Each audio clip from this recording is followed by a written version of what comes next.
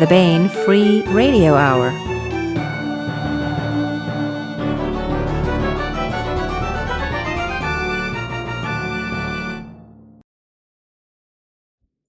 Welcome to the Bain Free Radio Hour. It's a pleasure to have you along.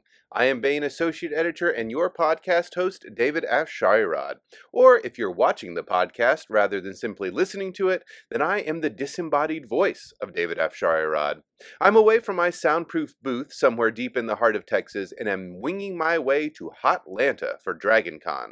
I'll have a full report when I get back, but this week we bring you DJ Butler in discussion with Simon R. Green about Green's latest Ishmael Jones novel, Very Important Corpses. Let's take a listen.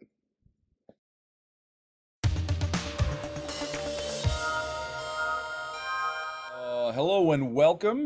This is DJ Dave Butler. I'm here with Simon R. Green to talk about his novel, Very Important Corpses. It's out now. We're excited to be able to bring this to U.S. readers. It's out now in the U.S. in trade paperback format and all your favorite ebook formats, DRM free when you buy them at Bain.com, as always, of course. Simon, welcome to the podcast. Great to be here. Now, this is my second Ishmael Jones novel, but we're going to make no assumptions about the reader. So let's talk about the series a little bit here first. Tell us who is Ishmael Jones, at least as far as he knows at this point in the story. Okay, let's start this way. Once upon a time, a star fell from the heavens and landed in an English field. Or to put it another way, an alien starship came howling in from the outer dark with its superstructure on fire and crashed in an English field. Now, the impact killed most of the crew except one. The transformation machines rewrote the alien to make him human, right down to his DNA, so he could move among us and not be noticed until help arrived. Unfortunately, the transformation machines were damaged in the crash, and they wiped all knowledge of who and what he was before he was human. And that's our hero, Ishmael Jones. He has no memory of anything. His first memory is as an adult stumbling across a field. By the time he's got his head together, he doesn't even remember where he first found himself. And he might have thought, these vague ideas that he used to be an alien were just a delusion, except that he hasn't aged a day since 1963. Now, he spent most of his life working for various undercover organizations, trying not to be noticed, and he's learned to specialize in investigating cases of the weird and uncanny. These days, he works for the Organization, a group so secret that Ishmael doesn't even know who they are or what they do.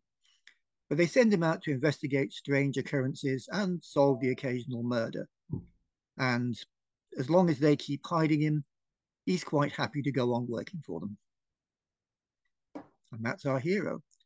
Now, in the first book, Dark Side of the Road, it's an Agatha Christie-style murder mystery. You've got a deserted house with a family, and one by one, people are dying. And in it, he meets Penny Belcourt, who becomes the love of his life and his partner in crimes. And together, the two of them are working together for the organization, solving mysteries. Fantastic. And Simon is physically physically just looks ordinary, even maybe forgettable. That's the idea. He moves among us. He looks like one of us. Like I said, he has to keep moving on. He has to keep changing his background, his identity, because he doesn't age, which is why he works for these subterranean organizations, because in today's increasing surveillance culture, they are the only people who can hide him well enough for him to stay off the radar. He has a continuing fear that, if they ever find out who and what he is, he'll end up on somebody's dissecting table. Yeah. He's inside though. So he's no one to notice, but we presume because he's not human, he's got some extraordinary abilities, right?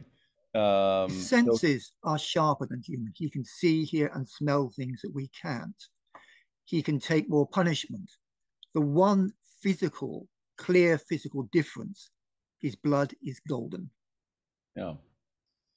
Yeah, his senses are so sharp. I mean, he in this book he basically is the hound dog when one is required, right? And he go into a crime scene and sort of smell, uh, you know, the prior presence of other characters. Exactly. Uh, It's one of the things that gives him an edge. right. Ishmael is an outsider. Even though he's lived among us all these years, he isn't human. And he still has problems sometimes with people skills. That's where Penny comes in. She grounds him. She provides that human insight that he still sometimes lacks. What he brings to it are the extra senses, the ability to see things from outside that perhaps we would miss. But he is still one of us in the sense he thinks and feels like one of us. Yeah. And he And still loves Penny very much. yeah, and I want to come to that in a minute. There's a sort of a poignant moment around, kind of touching on that point in the story. But he's like, it's his other senses too, right? His vision is so sharp. At one point, there's a discussion about in the right circumstances, he can see fingerprints, right? Exactly. And but he's also physically very, he's very strong. He doesn't fight with a, he doesn't carry a gun. And why does he tell people he doesn't carry a gun? Ishmael always says that if you've got a gun, your first instinct is to use it. He's an undercover agent. His job is not to be noticed. His basic intent is always to go in, solve a problem, get out, and no one ever knows he was there. And also, I think it's that thing that because he lives among us and he's not one of us, he doesn't have our instinct to solve things with weapons. That's something that he's missing. He's always trying to see the other person's point of view. He's always trying to work out the best way of doing things with the least harm. Yeah. And he has the luxury, in some sense, of being able to do this because he's also physically very powerful. We see much bigger, apparently stronger foes in this book and others who go to punch him, for example, and find that he's essentially immovable. Oh Uh, yeah, one of my favorite bits I've used in other novels is that someone will throw a punch and he just grabs it in midair and stops it dead. yeah, If you can do that, people think very hard about a second punch. yeah, yeah, absolutely. But So, Ishmael is always, as I say, he will think his way through a problem. But if he has to, he will punch your lights out without a second thought. yeah. And there remains. So we're this is book three, is that right? This is the third book. Yeah. So there remain many mysteries about himself that are still mysteries to him. Yeah. Uh, I mean, I've just finished the 12th book in the series. Bain has just put it out, which is the most recent book. And as we go along, each book he discovers something new. It might be a new question or a new answer or a new thing that he can do. By the time you've got to the later books, he knows more, but there's still questions to be asked. I mean, I think it's the 10th book. Someone says to him, "What makes you think you're the only one? Your ship didn't crash, it was shot down." And suddenly you've got a whole new background for him to start looking into. yeah, that's cool. And there's a moment in this book where that kind of there's a reminder that he's not he's not fragile like another human, right? There's a reminder that he's different, that is stark enough that that Penny is a little startled, maybe frightened, right? And it's a very poignant kind of because I don't know that he articulates it this way, but he seems to want to be human. You know, he doesn't want to be different. He likes being in love, right? And Yeah, that's the towards the like, end of the book, there's a moment where he has to access his alien side. One of the great fears of Ishmael is he a human who remembers being alien or an alien who's dreaming he's a human?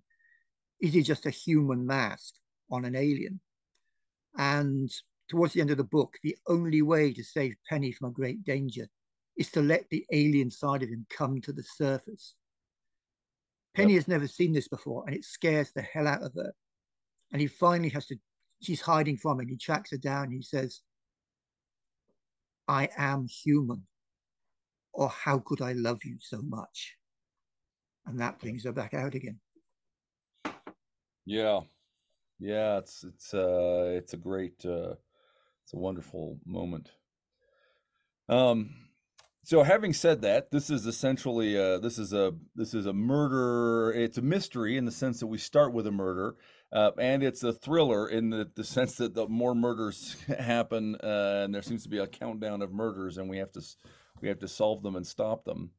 Um, we see Penny and Ishmael in the Scottish Highlands up on the shores of Loch Ness, which is a very interesting setting. What led you to pick that? I mean, essentially, most of the action happens inside a building, right? It is a kind of a closed room mystery. Why pick the Scottish Highlands? Okay, there's two threads going on here. One is, as you say, it takes place in a large mansion. And it's basically, it was inspired by the Bilderberg Group, which is a group of high level, high finance people who get together once a year to discuss very important things. I thought I'd like to do my version of that. So I came up with the Baphomet Group, who are concerned with security issues rather than economics. They get together once a year to discuss important matters. And there's a murder. So, of course, they can't call in the authorities. So the organization sends Ishmael Jones in and Penny to investigate what's going on. And I wanted a setting that was completely off the map, so far away that no one would even know what was going on. And Loch Ness has always been one of my favorite mysteries, the background story. I grew up with it. I love it dearly. I'd already touched on it once in another of my series, the Secret Histories novels, which is my Shaman Bond, the very secret agent books. And one of them is called The Spy Who Haunted Me. And there was a segment where I actually went to Loch Ness. Something came out of that. I've always wanted to go there, but I never sort of found the time. I thought, well, this is it. This is my opportunity. So I looked into it. There are only two or three places near Loch Ness because it's right out at the back of beyond. When I tried to book, I was told they book about 10 years in advance. They're so popular. So I said to the travel guy, well, what am I supposed to do? He said, well, normally we recommend you go to Glasgow or Edinburgh, hire a car, drive out there, take a look, and then drive back. I thought, no, that's not, you don't really get a sense of that. So I'll forget about it. So I went online. I found this guy who'd hired a boat, sailed from one end of Loch Ness to the other, and filmed it and put it on a DVD. So I bought the DVD, watched it, and made notes. So at least there's a certain verisimilitude to it. But I love the whole mystery of Loch Ness. There's been so many theories down the years, so many yes, there is, no, there isn't. I've always believed that if Nessie does exist, she's better off staying a legend. If there was proof, if they were shooting a local news story on the banks of Loch Ness, and the monster's head came up and looked over the reporter's shoulder right into the camera live on air, proof positive. How long before some hunter turned up with a rifle and tried to bag it for the bragging rights? Sure. How long before somebody tried to catch it and put it in an aquarium? How long before some do-gooder said, oh, we've got to put it somewhere? I said, no, Nessie is safer as a legend. So I choose to believe there's a monster there because it makes it more fun. Yeah. And I thought, right, there's my setting. Way out in the back of beyond, we've got the Baphomet group, we put the two together, and having Loch Ness will make a nice distraction. Is there some connection to the monster? Is there some connection to the setting? It added a little extra level of mystery. Yeah. And one of the stories that is being told around the mansion when Ishmael and Penny arrive is the idea, a legend that the family that used to own the house had some kind of monstrous child that maybe was allowed to survive and lives in the lake and maybe returns to the house from time to time. Again, this is based on a true story. Yeah. There is a castle in Scotland that's linked to the royal family that they stayed there several times down the generations. And there was a legend that a child was born there, which was hideously malformed. It was the firstborn and was supposed to inherit. Of course, it couldn't. So they just literally locked it in a room and waited for it to die. But it wouldn't die. And the legend was that hundreds of years later, it's still there, locked in its room. And the story went that this is the 1920s, I think I'm right in saying. There was a big party going on with all the bright young things of the day. And they said, let's find this missing room. So they went to every room in the house, put a towel out the window, and they went outside to look for a window with no towel hanging out. And there were three. At which point the host came back, blew his top big time, kicked them all out, and nobody was allowed back for about 20 years. That's the story. So again, as most writers do, you steal from the best and call it research. And I took that idea that there was this creature in Coronach House. Coronach is an old Scottish legend for a dirge, a lament, a sad song. That there was a creature in this house. And again, it adds this extra level. Is this connected to what's going on? Or is the murderer using the story as a distraction so you won't understand what he's really about? Yeah. Never trust my stories. There's always levels going on. Yeah, well, let's poke at a couple more of those levels because I love them. So Baphomet, and you talk about this in the text, so a reader, right? But that's a real world name. Also, where does the name Baphomet come from? This comes from the Knight Templars, who used to have their base in the island of Malta. They were a very charity-minded group of Christian knights. However, they made the mistake of basically lending a lot of money to various kings and then making the mistake of asking for it back at some point. They were slandered as devil worshippers. It was said there was a labyrinth under the island of Malta where the Knights Templars worshipped a demon called Baphomet. And I've made it my, shall we say, little tribute in many of my books to say, hey, there is a Baphomet, but he wasn't a bad guy. So you've got Saint Baphomet's this and Baphomet's church and Baphomet group. So he pops up in many of my books. That's fun. Yeah, especially never be owed money by Philippe le Bel of France, right? King Philippe. Or even worse, James II of England, who was a complete swine. Read up on the guy sometime. What he did to the Jews in London. It's still one of the huge crimes of English history. Yeah, for sure. So that's like 1309 or something, right? Jacques de Molay, the last Templar Grand Master, is burned to the stake. They were wiped out almost to a man. Yeah. They exist mainly as a legend now rather than history. And it's a wonderful legend because it's generated a lot of literature, right? Something like Umberto Eco's Name of the Rose is all about the Templars, but also a lot of kind of fringe history, right? People, I'm not even remembering, like, I'm forgetting the titles now. There's some famous books proposing that the Templars, were guardians of the literal descendants of Jesus Christ, who were the Merovingian kings of France, or right, like Dan Brown kind Pretty of. Pretty much every stuff. legend you can think of was connected to Knights Templar. You have the Merovingian bloodline, the Holy Grail, the severed head of John the Baptist that would speak prophecy. They were all linked.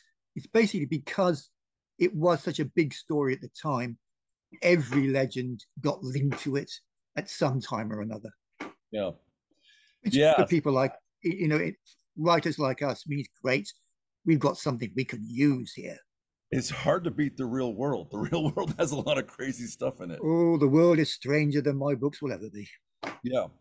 So the Baphomet group, there's all this great resonance, secret societies, the great and powerful. Ooh, are they evil? Right.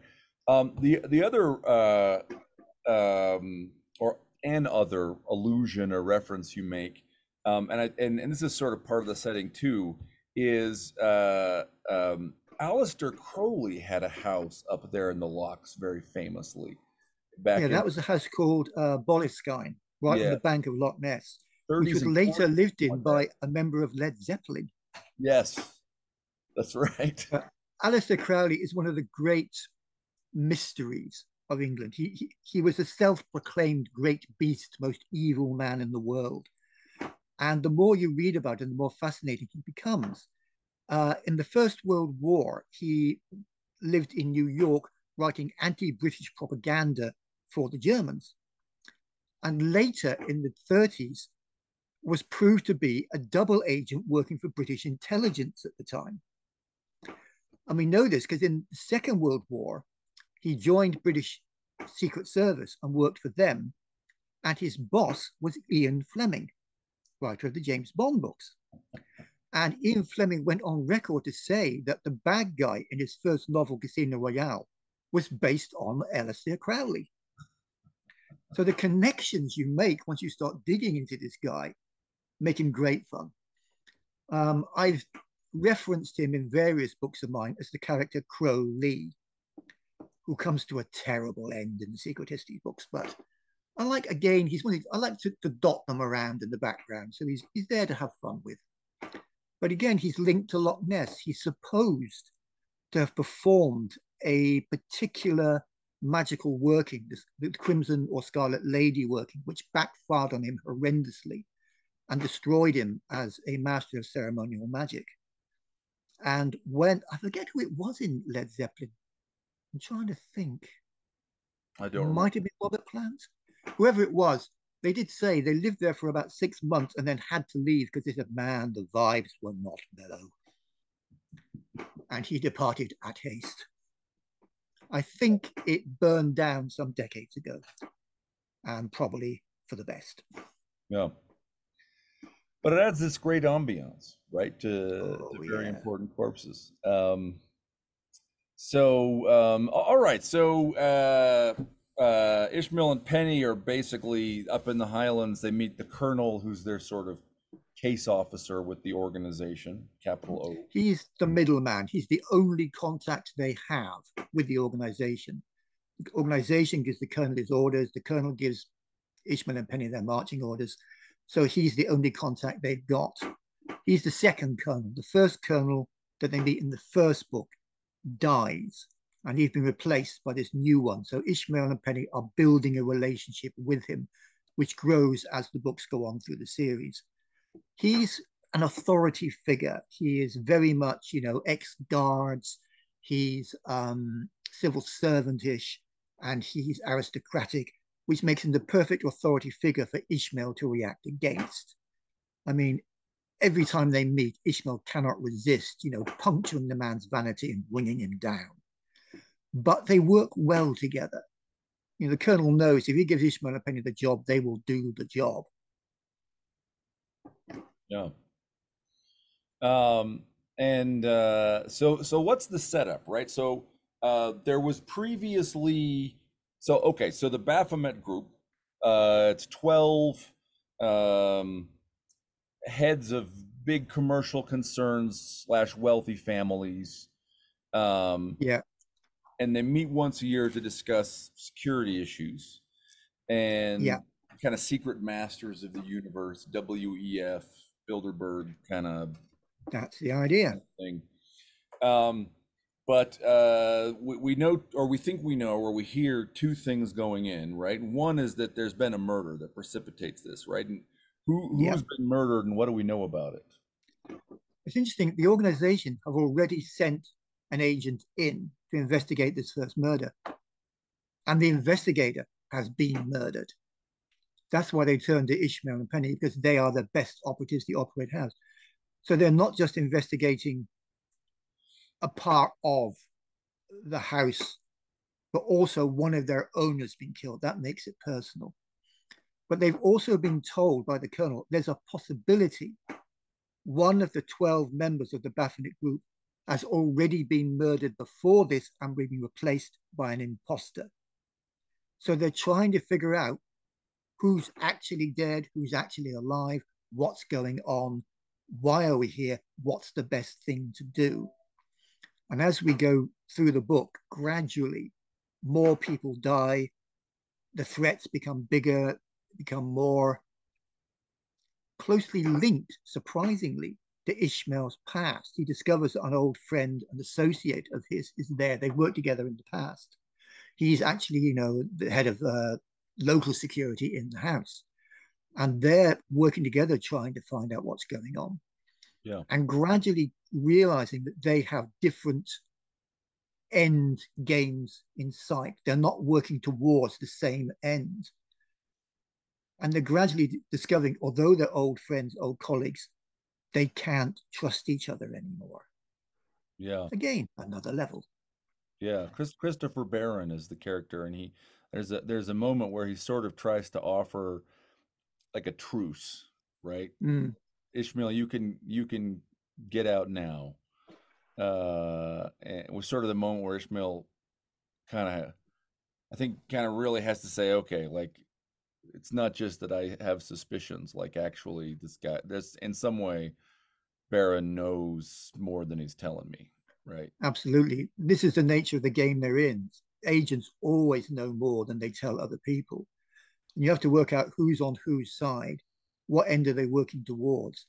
And even though Ishmael knows this guy really well and likes him, this growing sense of I cannot trust him is pushing them apart. Yeah, yeah, and that gives one of the kind of subplots that gives texture to the story is that sort of the the collegial relationship that is sort of starts tense, but right, can it survive, or what will it look like by the end of the book? Oh, Um, yeah. yeah. So I love the setup because like on the one hand, right, it's there's all this kind of like esoteric kind of like occult echoes. And then on the other hand, there's all the like uh conspiracy theorist UFO world government, right? And it just does them both. And it's I don't have a question really, Simon. I enjoy the aesthetic. Kudos to you for pulling it off so well. Thank you. The point of it is to work as the reader goes through, it's trying to work out what story am I actually following here?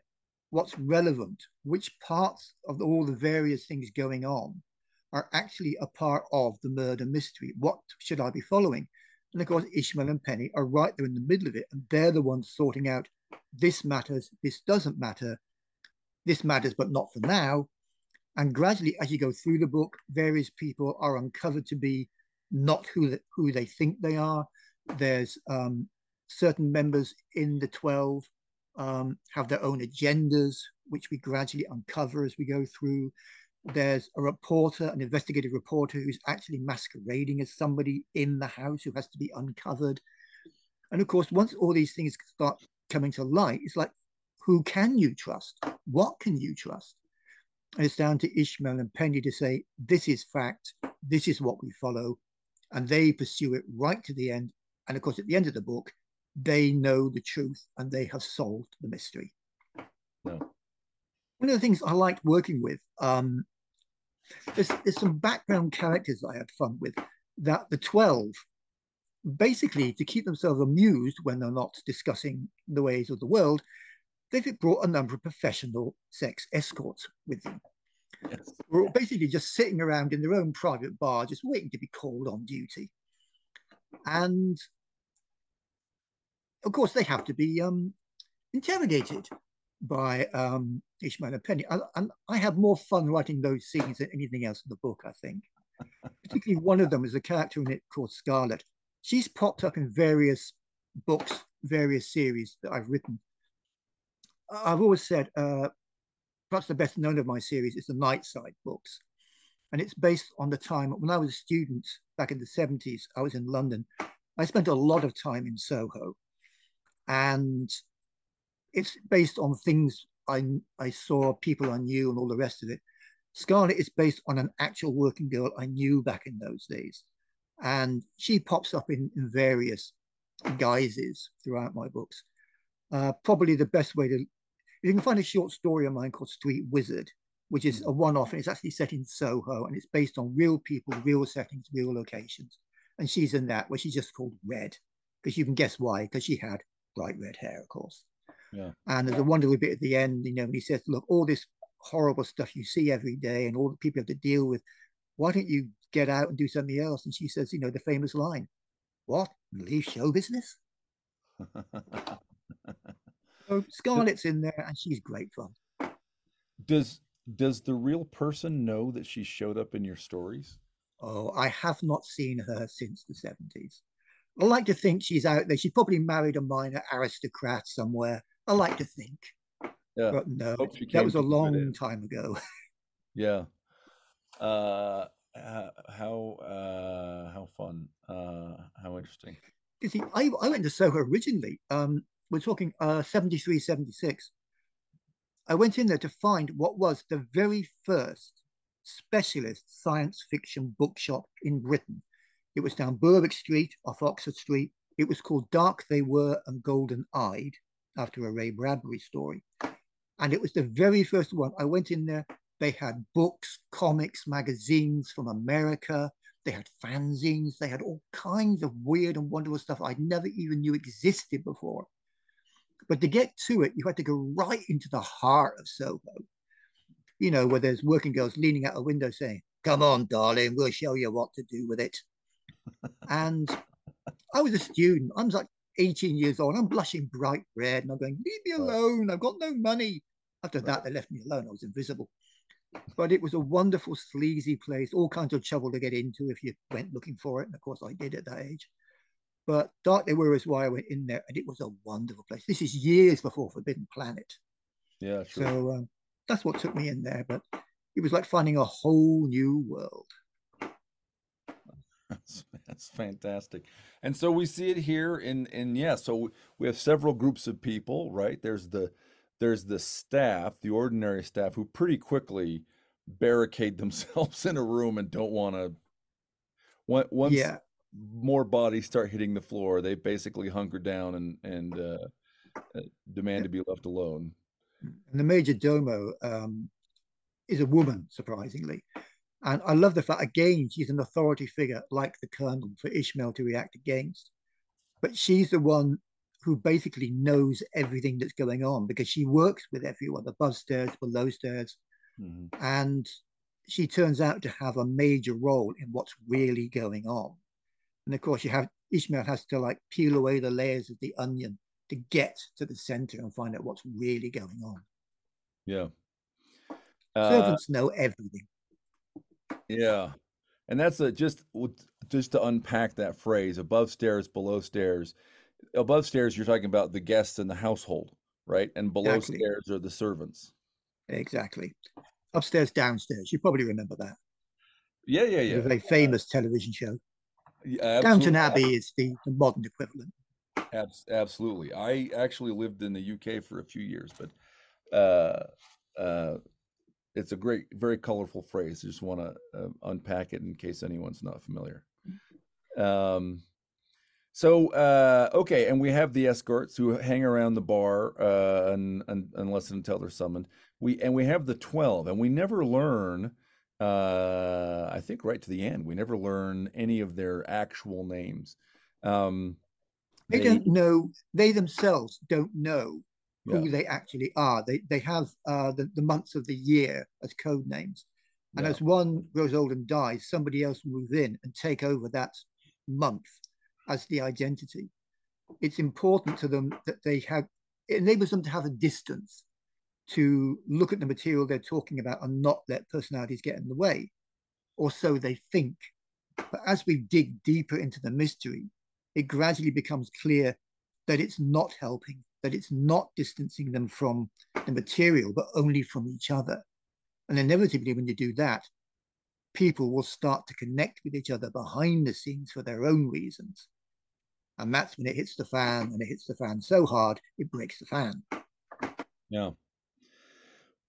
Were any of these people uh, were any of them like in your head? Were you modeling them on any real people, or like what kinds of people were you like? Is this I should we did. imagine it's like Richard Branson, or is it like, or is it more like some senior bureaucrat, Humphrey Appleby type, who like what sorts? What were you thinking in terms of what the day-to-day life of these people was? I did some reading on the Bilderberg group, and it comes down to you can find as many opinions as you want. Nobody really knows anything for sure. And it rapidly became clear it didn't matter who these people were because they come and go so quickly. Somebody who's, a huge player today can lose everything over the weekend. So I decided very quickly not to base any one person on any one real person, but to take a bit here and a bit there and sort of like point in like it's this kind of person. And you can't always be sure. I mean, you look at Elon Musk at the moment. I mean, I always thought he was like one of us because he was into science fiction and he had his own rockets and the rest of it. And then he took over Twitter. And we all took one look and went, oh dear, something, the wheels have come off the wagon big time here. So, if I'd been writing about him 5 years ago, I would have had one view. If I was writing about him now, I'd have a whole different view. Hmm. So the Baphomet group are the 12 months of the year. And if anything, the characters are decided by how we feel about each month of the year. So November and December are the older, wintry characters, Hmm. whereas March and April are the younger, more vigorous characters. So you develop a sense of who the characters are from the code names they've taken. Yeah. Um, there's a and each of them comes with one bodyguard. And there's this really fun scene where, again, remembering that Ishmael travels around unarmed. Um, he basically deliberately goes and provokes them to, to show them all who's boss, so they will shut up and do as they're told. Um, That is basically Ishmael's plan usually. When he walks into a situation, he looks around and says, what do I have to do to make these people sit up and take notice? And he will pick out a particular thing and do it large and do it big so he doesn't have to do it again. And this guy, the 12 members each have their own security. And he realizes if he has to start negotiating access and he has to start, what can I do and what I can't do, he's not going to get anywhere. So he just basically kicks the asses of all the security guards, says, don't make me have to do this again. Don't make me angry. You wouldn't like me when I'm angry. yeah. Um, it's a lot of fun. And then I don't want to get too much further into the plot, but we get, additional deaths. It's pretty gruesome, right? The deaths are, maybe it's worth saying that this is no um uh Murder She Wrote, where, there's a corpse, and maybe it was poisoned, or maybe it was shot. Um, I have written that kind of Agatha Christie murder mystery, but this wasn't. right. Uh, the whole point of making the deaths very bloody and very unpleasant was to point the mystery is it the creature? Is it this terrible, destructive animal that's lurking in the house? And there is that sense, all the way through the book. Are we looking at a human killer? Are we looking at a creature? Are we looking at something else? And the sheer bloody nature of the murders is there to keep you off balance. What kind of story are we looking at? When Ishmael asked to see the body of the very first agent who was sent in, when he examines it, he finds two small puncture marks on the back of the neck. And of course, when you say those words, you start thinking vampire. This is Ishmael with his extraordinary vision. So he looks into the two holes and sees the brain is missing, the head is empty. It's been sucked out through the holes. And that immediately starts thinking, wait a minute, what story are we in? What exactly are we facing? And it's not what I think what until the last few chapters we finally find out what that was about. I think it's a real, oh, that's what was going on moment. I do Yeah. like to have those moments when suddenly the audience goes, ah, I know where we're going now. Yeah. So there's these crime scenes, and there's this kind of element of trying to figure out, is this human or monster? But also, how much of what we're looking at is the result of the nature of the killing, and how much of it is deliberately trying to throw us off, or is some kind of a theater or a mask? Exactly. Um, And one of the and things I like to do is, yes, these are horrific deaths, and yes, terrible things have happened. But I always still I try to find humor in the situation, so that you can step back and take it in the stride. There's a moment when Ishmael is investigating that first murdered agent. You see the two holes at the back of his neck, and he pushes his finger into one of the holes, like you kind of do, and then discovers his finger is stuck and he can't get it out. And there's a certain amount of everybody standing around looking embarrassed as he has to wrestle his finger out of the hole in the back of the neck. And that kind of takes the edge off the moment. You're not quite as freaked out as you were before. And it helps to make, I think, Ishmael look a little bit more human. yeah, his finger comes out with a big sucking pop sound. Yep. Pulls it out And of the back Penny of is standing there with her hands over her face going, oh, God, I can't believe you just did that. Um, all right. Well, a lot of fun. What haven't we talked about that we ought to touch on in the series or in this book? I'd say one more thing. I said earlier on that Ishmael, throughout all the books, has no memory of who and what he used to be before he was human. But he has dreams, he has moments, and it is his great fear that just possibly the alien is sleeping in the back of his head and might wake up and take over. And he is worried about that. He's scared about what the alien might be. So when he is forced to let the that part of him come to the surface, because it's the only way he can save Penny, and the alien comes out and it acts in a humane way. And it's the first time alien that Ishmael can realize perhaps I don't need to be that scared anymore. I think that's an important moment. Yeah. Yeah. Fantastic. Well, the book is Very Important Corpses, out now in trade paperback and ebook format. It's book 3, and you just finished book 12. So Yep, we should be seeing the Bain editions, I think, in pretty regular cadence, just coming out until we catch up to you, I think is the plan. that's the plan. Uh, I'm told. yeah, Tony fantastic. seems a big fan. She's made a point of saying that she actually enjoys these books, which is always a good thing to hear from your editor. Yeah, yeah, it really is. Fantastic. Simon, thank you very much for joining us. Always good to talk to you.